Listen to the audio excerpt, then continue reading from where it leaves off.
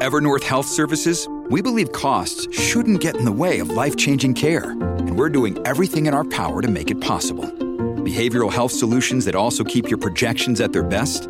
It's possible. Pharmacy benefits that benefit your bottom line? It's possible. Complex specialty care that cares about your ROI? It's possible. Because we're already doing it. All while saving businesses billions. That's Wonder made possible. Learn more at evernorth.com/wonder. From homelessness to housing, I've got the Biden-Harris agenda's number. I'm Monica Perez, and this is today's Deep Dive. First, I want to thank people for helping Cam. That was amazing. I feel like Christmas is over. I love Christmas. I love the whole season, but it's like a couple of weeks of hard holidaying, which I don't know if I've ever told you how strenuous our holidays are, but they're quite strenuous.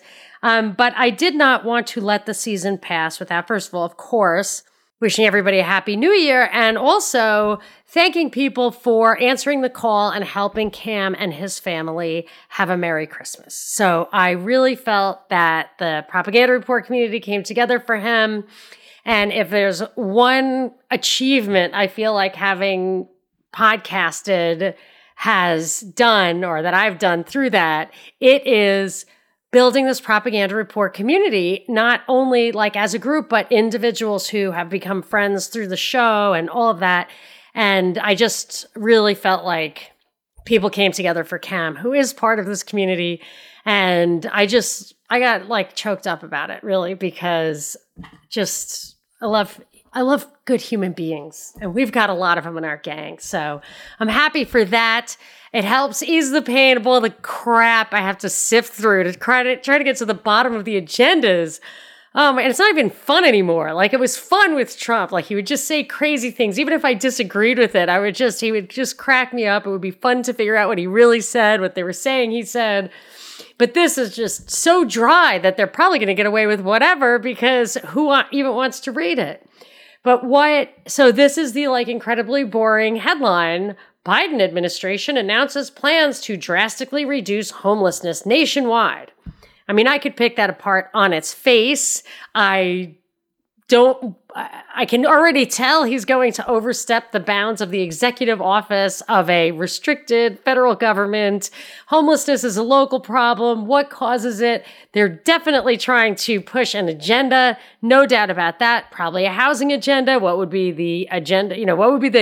If the problem is homelessness, the solution is going to be housing, right? And when you're talking about housing, you're talking about human habitation. You're talking about Habitat 1 or Habitat 2 or Habitat 3. These are UN protocols, UN conferences starting in 1976, all of which plug into Agenda 21, Agenda 2030, all of the stuff that plugs into the World Economic Forum and the Great Reset. All of that stuff comes together. And really, I would say the most important kernel of that is housing, is our physical environment. It really all builds on that. You could say it builds on Habitat 1's initial proclamation that private property shouldn't exist, that regular people like you and me should not own land. So that's like their foundation point. You can see why they would have ulterior motives for that. They act like it's because it's the source of all inequity. But obviously, I think it's the source of all equity. If we actually own the land, if everybody owned the land they lived on, there would be a lot less power centralized and in control up at the top. So obviously, they care about owning the land, controlling the land, us not controlling it.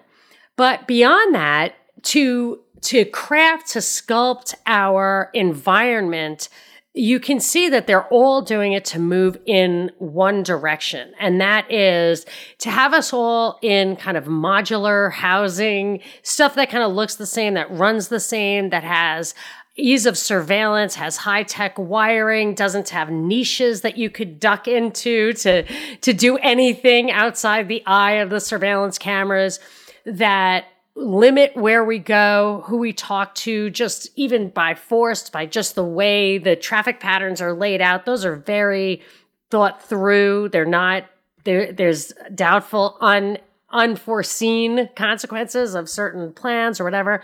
So the control of the human habitat and the audacity of even talking about it in those terms, like it is something to be controlled, that it is one comprehensive worldwide problem, is galling. But right now, the current movement for changes in housing is the homelessness crisis. And of course, when I see a crisis, I always ask, my first question is, what policy might have led to this crisis that humanity, culture, the market was incapable of dealing with over any amount of time? And I definitely came up with that on the homelessness thing, which seems to have been getting worse ever since it became a problem of national concern. So I want to kind of pull a lot of this stuff apart. I think we're going to do a two-parter. I'm going to be at my mom's next week, and I don't want to go a week without a deep dive or another week without a deep dive. And I've got so much material here, I could probably do like 4 shows on it. I'm hoping I can keep it short. So I want to talk about the homelessness protocol thing they released on the White House website. It's actually just like a press conference kind of thing, like a press release on the White House website, but you click through and you get to the all-in federal strategic plan to end homelessness. So I don't want all in. I don't want all of government. I don't want to obliterate checks and balances. I don't want the feds controlling a very local problem. I don't want it. It's not going to work. It's like the Department of Education. Not that it's not going to go. It's going to do what they want. There's a lot of agendas here, and solving the problem is not one of the agendas. So they talk about what the goal. This is the goal. It says within each pillar. So there's the foundation pillars and the solution pillars of their homelessness plan. Within each pillar, this is a quote, are strategies and actions that lay the groundwork for a future when no one experiences homelessness, not even for one night. So they are setting up an impossible goal, like not even a desirable goal. So the report from Iron Mountain, which I love to quote, the subtitle is on the possibility and desirability of peace. So even something as seemingly perfect as peace might not even be desirable. No, not to have policies that mean not a single person can have homelessness for even a single night. And in one of these speeches or whatever, Biden said housing, home should be a right. Should be a right. So if it's a right and you're not permitted to have a single person not homeless, then you're talking about mandates. You're talking about laws. You're talking about curfews. You're talking about monitoring. I mean, what was the biggest thing, in my opinion, that Obamacare led to? I would say that was surveillance. It was monitoring. It was information gathering. And I believe some people have stated that in the past. Information was the biggest takeaway from Obamacare, or the biggest impact of Obamacare. Maybe its goal. I recall people saying that, like really high level, deep state type, saying the reason we need national health care is for the information. And I feel like that could be this, but that's not even like my focus. But if you say you can't have homelessness for one night, I mean, think about the implications. I mean, I've been homeless for a night. I've been between apartments. I go sleep on my mother's couch or whatever. I mean, not lately, but I definitely could. There are people in my family who do that. Like my mother still lives in the same house after 50 years. Like people will show up there, and that by their definition would be considered homeless. Like they have a very, very broad definition of homeless. And they want like permanent, reliable, sustainable, like unevictable. I don't think they use that exact word, but like stuff like that. So they're defining the problem to be of such a scope that it can never be solved, which means this will be a perpetual thing, like the national health care in England. It's just like always going to be a wedge issue. It's always going to be a money pit. It's never going to work right. It's not going to solve the problems. So this is a quote from Biden's website when he was a candidate about housing being a right. Housing should be a right, not a privilege. Joe Biden, this is what it says, and this just infuriates me. Joe Biden will invest $640 billion over 10 years so every American has access to housing that is affordable, stable, safe, and healthy, accessible, energy efficient, and resilient, and located near good schools and with a reasonable commute to their jobs. What the F? Like, that is just impossible. I don't have all those things. I can't, I have to move out. Like, I have been wondering when they're going to kick me out of my house since like August. And, so it's not stable. It's safe. Is it healthy? I don't know. There's like some weird buzzing going around my house right now. Like, I don't know. Is it energy efficient and resilient? I don't even know what that means. Is it located near good schools? Like, yes, my current house is, but the last place I lived wasn't. I wanted to live that was close to work, but that's not where the good schools are, where my husband's work. Reasonable commute to their jobs, like those things are mutually exclusive.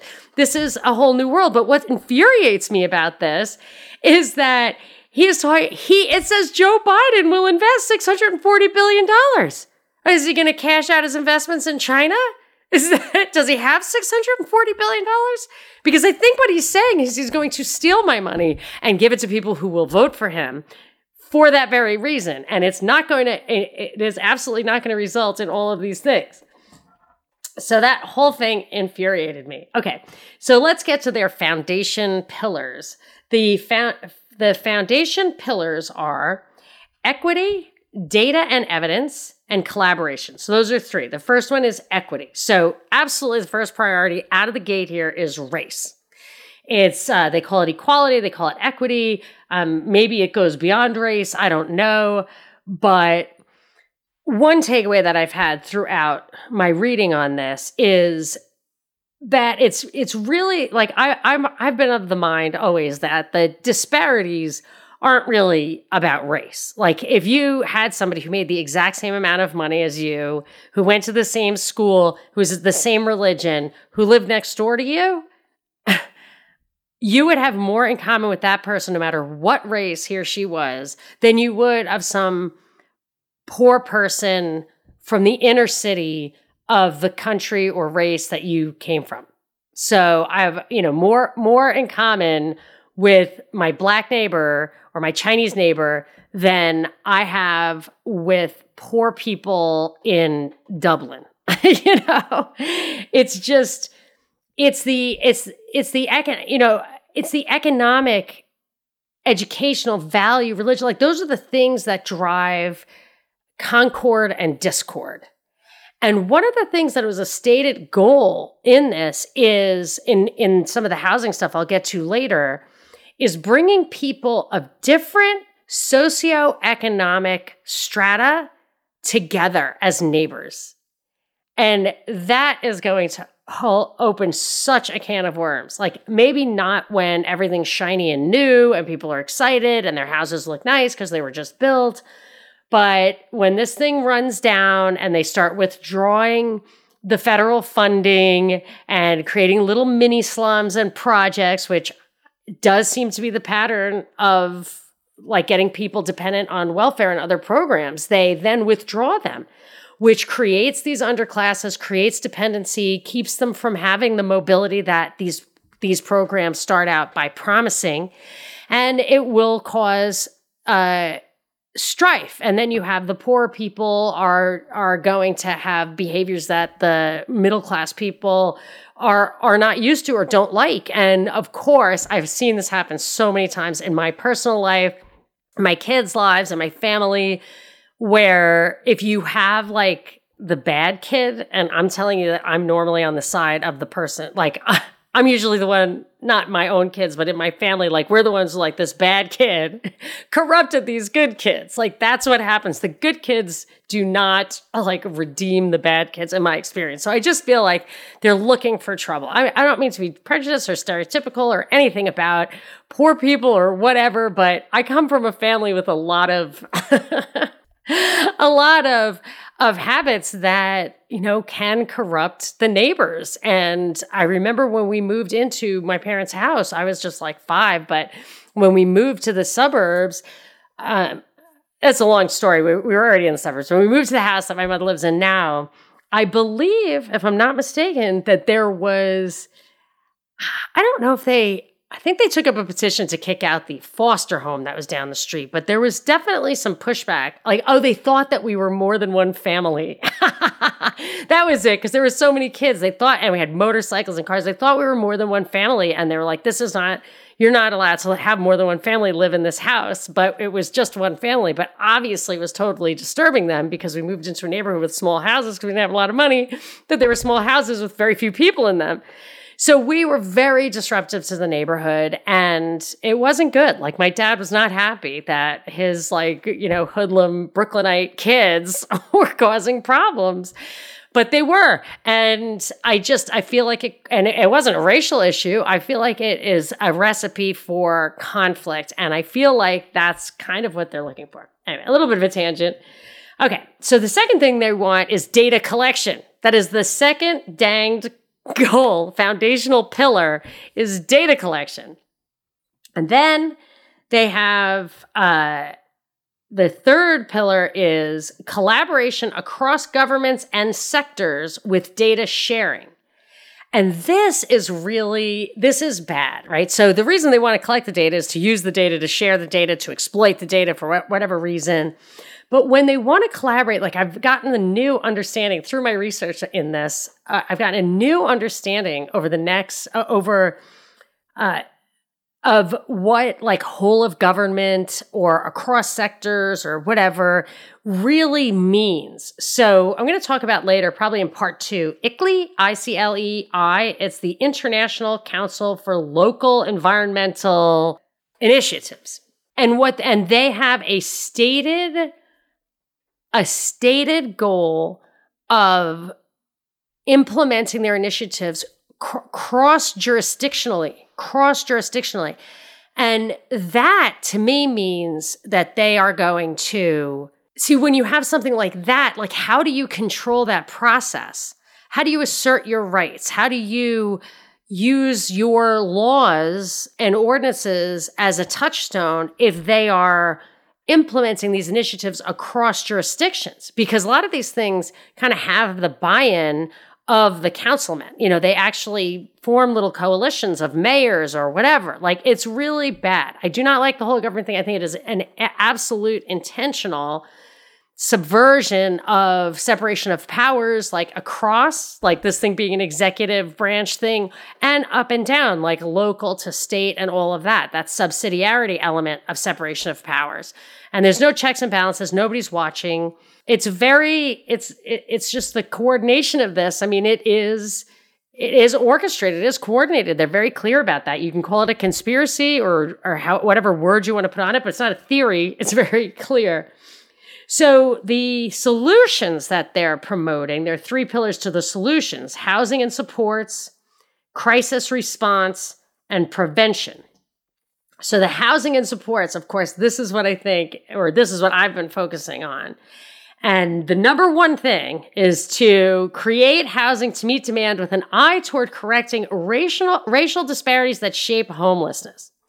So I actually know a person who may really be, because of COVID destroying their business and illness, just terrible situation. But she has to find a place to live, and it's difficult for her. She's got a credit problem through no fault of her own. And it's just, she's got a problem. And I really worry about her. Like, she can sleep on my couch, that would be considered homeless though, you see. So she's going to have that problem. And she said that there's, like, affordable housing or whatever. They have some allocation to that. But I believe that they give preferences to people of color. So what would happen then is that, because there's not enough, there's like 3 apartments to every high rise or whatever, it's definitely not going to be enough for everybody. So people will get priority, the ones who get it, people who don't. So she is facing homelessness in part because she's white. And then what does that do? It makes, because they say they don't like the demographics of homelessness is skewed towards people of color.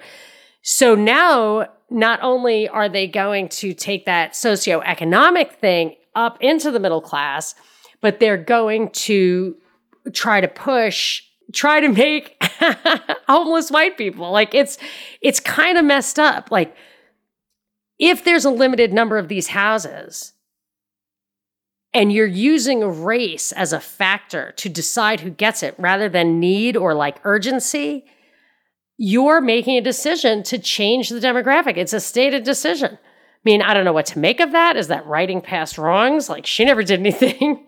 But, on the other hand, getting public assistance isn't really my forte. However, I could probably pay for her apartment if I got some of the tax dollars back that went to all the wars over the years that I have contributed to against my will, and a lot of other things that I think I'd rather have just burned the money. So it's a whole complicated systemic problem. But what they will do is they're going to build, supposedly, or subsidize or whatever, more affordable, so-called affordable housing. But it seems to me what is all going hand in hand with the affordable housing is like services. I think I read somewhere $3,000 worth of services kind of is the backroom cost of any one of these affordable housing, because they need healthcare, they need monitoring, they need, food stamps, a lot of stuff.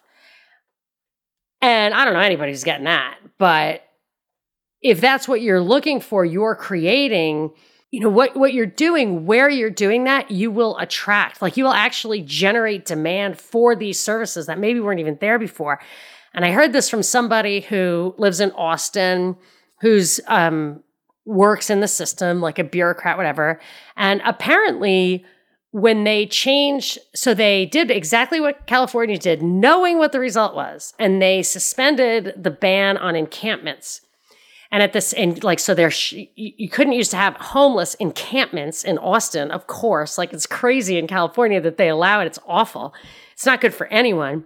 But what they did in Austin is at the same time that they did that, they allocated more resources to the homeless. And it literally caused homeless people, or like, this is anecdotal, but whatever. Like, it certainly stands to reason. And this person said it was true and had reason to claim to know it, that people migrated. Homeless people, maybe not even homeless people, maybe people who just thought this was a better deal than sleeping on a couch somewhere, their mom's couch, migrated there for the resources. And boy, did that cause conflict. I mean, it really caused conflict because these were not their neighbors. These are people who are being paid for by the locals who obviously weren't locals. That causes a bunch of problems.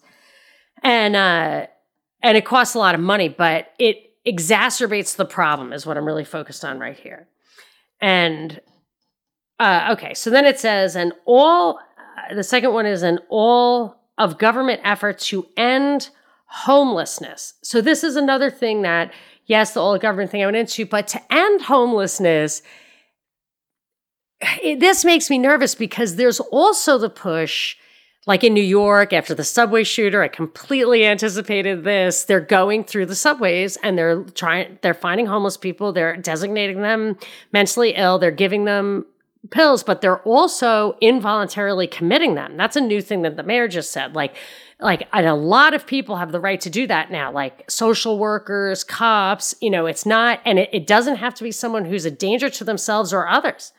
So if you have a ban on homelessness, and you can probably classify a lot of homeless people as mentally ill, who I was reading a lot about this, and mental illness what you perceive to be mental illness in homeless people, this is a scholarly article, I can assure you, it's in the show notes, you may be misinterpreting it so dirty rags and a shopping cart. Well, if you don't have a place to live, like, it's reasonable for you to be dirty and have a shopping cart and not to want to have anything valuable or look like anything valuable could be gotten from you. You don't want to be clean. You don't want to be attractive. And you might even kind of shout, act crazy or shout things kind of like if you had a dog barking, just stay away from me. You don't want to mess with me. It could be like a legitimate security approach, defense mechanism. And there's a lot of this incestuous stuff or whatever, circular reasoning that people who are mentally ill, like as if evidence of mental illness is denying your mental illness, is not realizing that you need help, not wanting to be, you have to, all mentally ill people have to be involuntarily committed, You know what I'm saying? It's just, it's not good. And when you see things coming down about domestic terrorism or any, certain opinions about conspiracies and stuff, that in itself are people call those who question the official narrative crazy. I mean, it's not good. And if you have zero tolerance for homelessness and zero tolerance for mental illness, you combine that and you've got a lot of involuntary committing. And I actually, I'm not a fan of that. I think Real Light Sleeper on Twitter turned me on to Zaz. He's a libertarian psychiatrist. He's dead now, but he pointed out like the people who are accused of crimes get more rights than people who are accused of mental illness. Like people who are witnessed committing crimes, they can get bail, they get a jury trial with their peers that has to be unanimous. I mean, that's not the process for commitment. And I think it should be. I think that it should be. So the third thing is to prevent homelessness by increasing employment and education and reducing housing instability to vulnerable populations. So I'm just wondering if they're going to teach everybody coding on the taxpayer's dime. Is this all about free labor for IBM or free worker training for IBM? I mean, because some of the stuff is about literally free worker training for IBM, like free community college. Like that stuff's subsidized by IBM. Anyway. Travis from Zoomcron blog just tweeted me today. I was knee deep in this subject. Maybe that's why I was tweeting a lot about it. Maybe that's why he tweeted back at me. He had just written an article about, I think, worker housing in homes made of pallets. Very, very weird. I didn't get to his article because I was going to air, but I think he said that it went with the whole tiny housing boom. And I want to talk a little bit about SRO, single resident occupancy or single room occupancy. I don't know what. It's like one person lives in one room, doesn't have a kitchen, might not even have a bathroom. But that's the way it was in the old days. There was a lot of that. If you look back at old movies, and hat tip to Kat and Michael, who pointed this out to me, that old movies show you things that used to be true. So I remember in It's a Wonderful Life, in the alternate universe where his wife, oh my goodness, was a spinster. You're not going to like it. She's a spinster. And I think she lived in a boarding house. And the lady in the boarding house didn't want her to see men, or, they button it up. But there used to be boarding houses and rooming houses and stuff like that. And I would say I want to talk a little bit more about that. But, let's get to that in just a second. Anyway, I'm a little worried that saying that there should be zero homelessness on any given night, using employment. When we get to the housing stuff, there's a lot of stuff about these add-on homes and manufactured homes and a lot of stuff like that, which I'm not totally opposed to, but I suspect this just feels very much, especially after I did the community college thing and how it's really just a training ground for coders so that the corporations don't have to actually pay for the people come ready trained, that maybe these are just, warehousing this kind of low-level employment. Or with the tiny homes, they have a lot of surveillance. I know Alison McDowell talks about that. They have a lot of, they literally will measure how much you go to the bathroom, not kidding. And in that case, she calls it the open air prison, but I would say it's open air institutionalization, especially if you're including mentally ill people in there who are on meds, and there's just constant monitoring and they're getting food stamps. I mean, it's as if they're in either, if they're either prison or mental facility or whatever, but they're seem to be out in the world. That's what I'm afraid of with that movement. Yeah, I mean, if somebody wants to live in a tiny home, I don't care. But it's not somebody wants to live in a tiny home. It's like a homeless encampment. It all of a sudden springs up somewhere. The locals freak out. The only answer that seems to be acceptable is, or the most expedient thing, the cheapest, the thing that has federal grant is tiny homes. It's happening in LA. You see them. And then all of a sudden, in your backyard, there used to be a park or a vacant lot that maybe a McDonald's was going to go up in. There's a bunch of these little homes, these little like trailers or boxes that people live in, but it's still loud and raucous and bright and smelly. But there they are. They're going to probably stay there. And they're, it's almost like they're customers for welfare being created and kind of locked in. I mean, it's very exploitive to absolutely everybody involved. And I would not downplay the impact or the role of those who benefit from the money, whoever builds tiny homes or whatever. Like, and I'm sure there's like hardworking businessmen involved, but when every single thing gets absorbed by the federal government, the only way you get contracts is by bribing. And then once you get the contract, well, heck, you got to make the most of it, don't you? So it's a terrible, I feel like, I just don't feel hopeful about that situation at all. And I think that this Pillar 3 kind of brings all that together about preventing homelessness by education and stable housing and all of that stuff. It sounds great. Who could object? But I don't think they mean it to work. And I think it's ready. It's there for other reasons, even just venal reasons of, opening up big tax dollars to contractors who lobby. I mean, which is Biden's bread and butter, right? Wasn't that like a lot of Hunter Biden's emails and I remember reading one about like, these are the politicians who are in our pocket who have infrastructure money to spend. This was an email to the Chinese investors, But I do think it goes beyond that too. So, but I did want to go back to like, what did cause homelessness? I was talking about the single room occupancy. So what you hear a lot is that homelessness is caused by deinstitutionalization. And that's like this deinstitutionalization movement happened in the 60s. And it was, of course, there were scandals about how people were treated inside institutions and, just like everything that ushers in a new era of socialism, leveling up the welfare state. It's always ushered in by anecdotal scandals, the muckrakers, the slaughterhouses, the insane asylums, the orphanages, like all of these things. But they coincide with like orphanages and institutions for people with Down syndrome. When they went away, the abortion rate, of course, like, once Roe versus Wade was ushered in right after that, the abortion rate, and now that you have sonograms and stuff, abortion rate for Downs is like 100%. It's close. Not 100%, but it might be.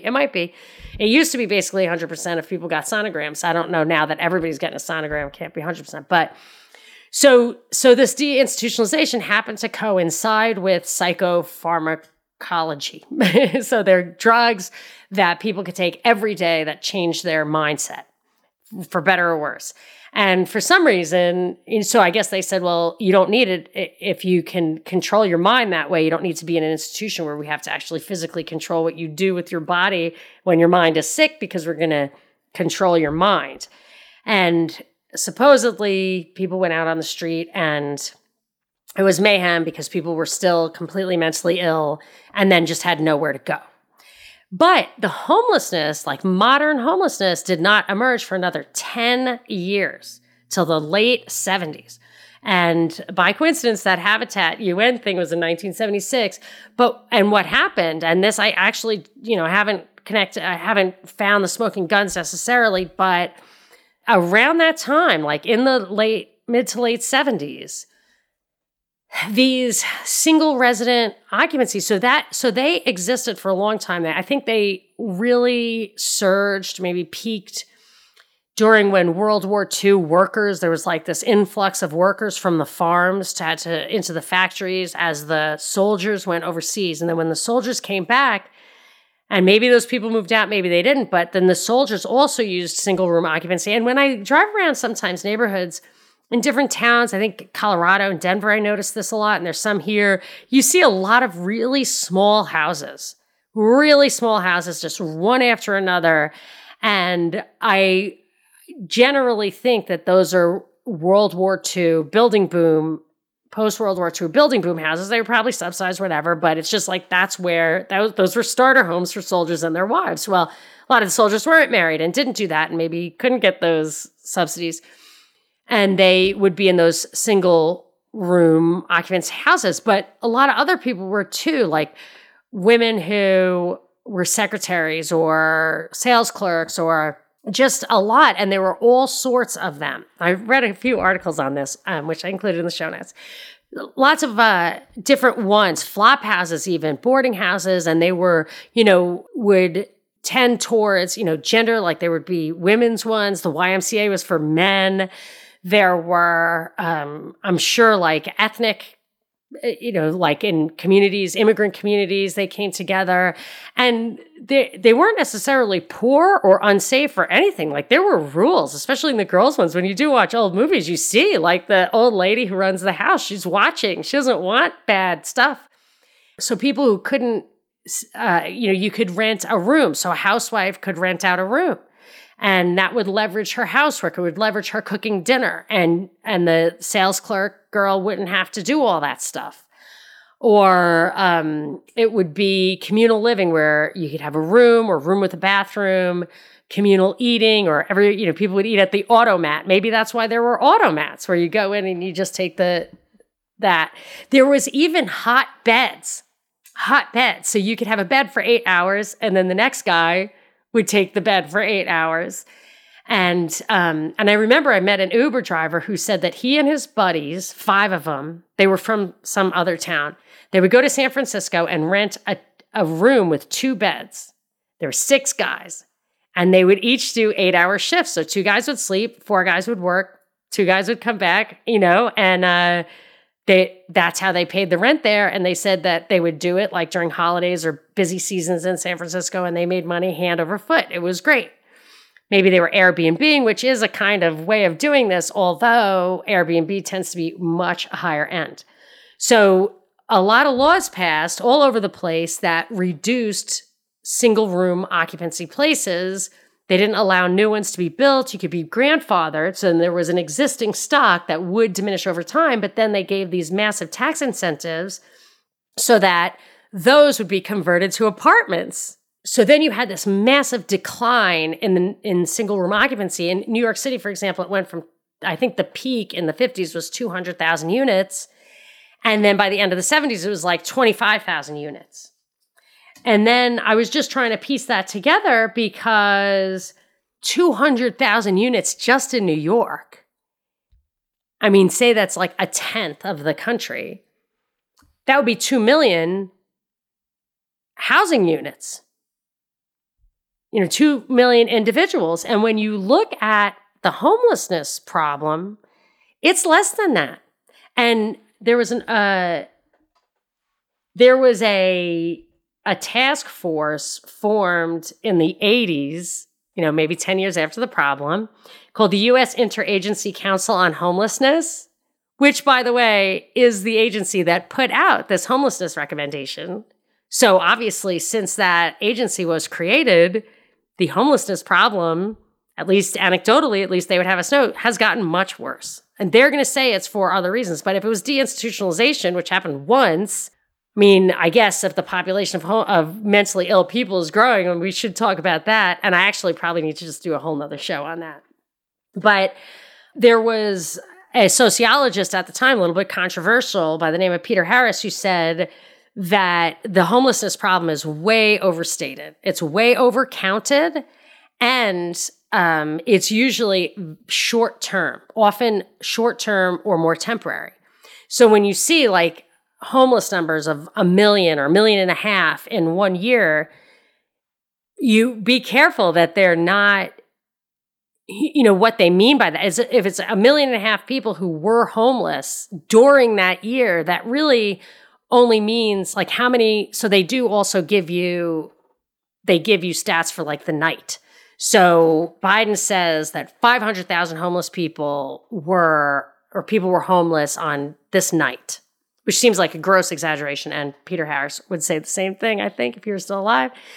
So But even then, that means that if the maximum number of homeless people in any given night was 500,000 in the whole country, that means you only need 500,000 beds. Because if there's 1.5 million, it just means that, that those people were only homeless for a third of the year.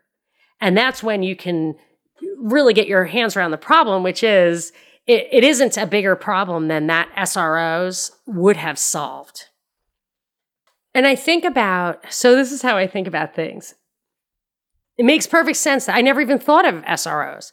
But I did think of this once. I want to do this experiment. What if I moved to the cheapest town in America? And say I was poor, homeless, hungry, whatever. I was an impoverished American. And I just got on a bus or whatever, went to the, hopefully, begged for enough money to get on the bus or get a pass. I'm sure you get a pass. Go to the poorest place in America, the cheapest place in America, get a job at McDonald's, pay some old lady within walking distance to sleep on her couch, wear the uniform of McDonald's, and eat on your shift, which I think you're allowed to do. You would need basically no money for food. You can eat one meal a day, and there's a lot of calories in McDonald's. And you don't need transportation. You go just sleep. So you have food, clothing, and shelter. That's what you need.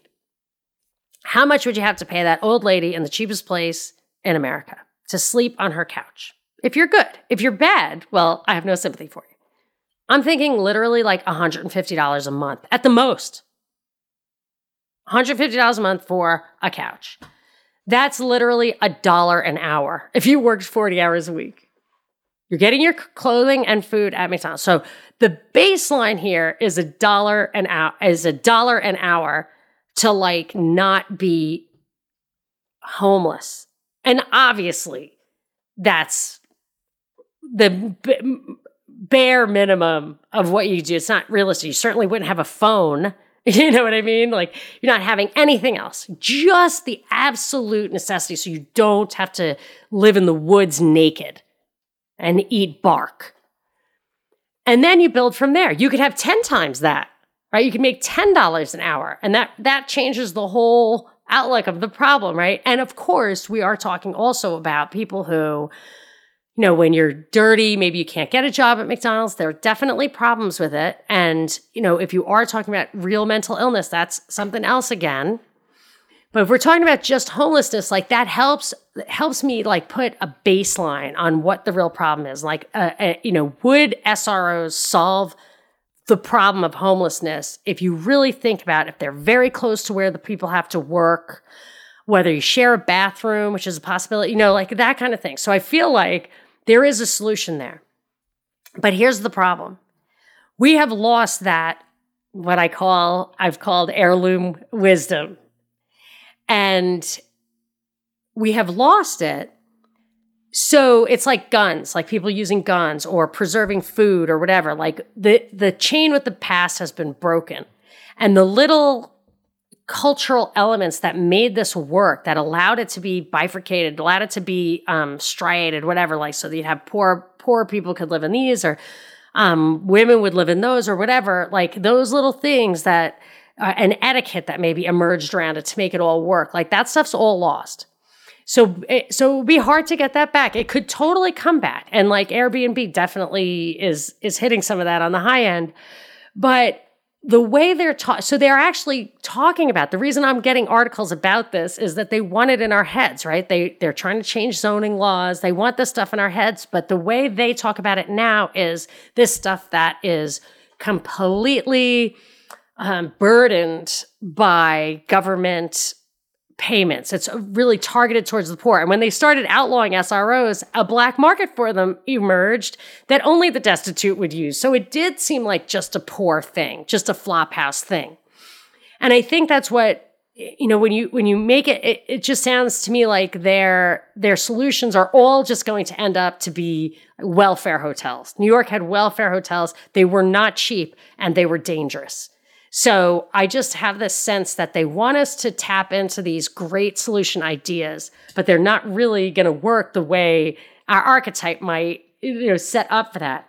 So another thing I noticed is that there was all sorts of the scandals that usher in the new era. Jack the Ripper, supposedly, like the number one theory that I came across when I was looking into that, was that it was a Masonic conspiracy and they did this most brutal thing and it changed the whole attitude towards like government being involved with the poor. And I think that's a completely plausible explanation because that was a really crazy crime. But yeah, so I think they promote extreme crises to get a new level of central control in there. And that's what they're getting.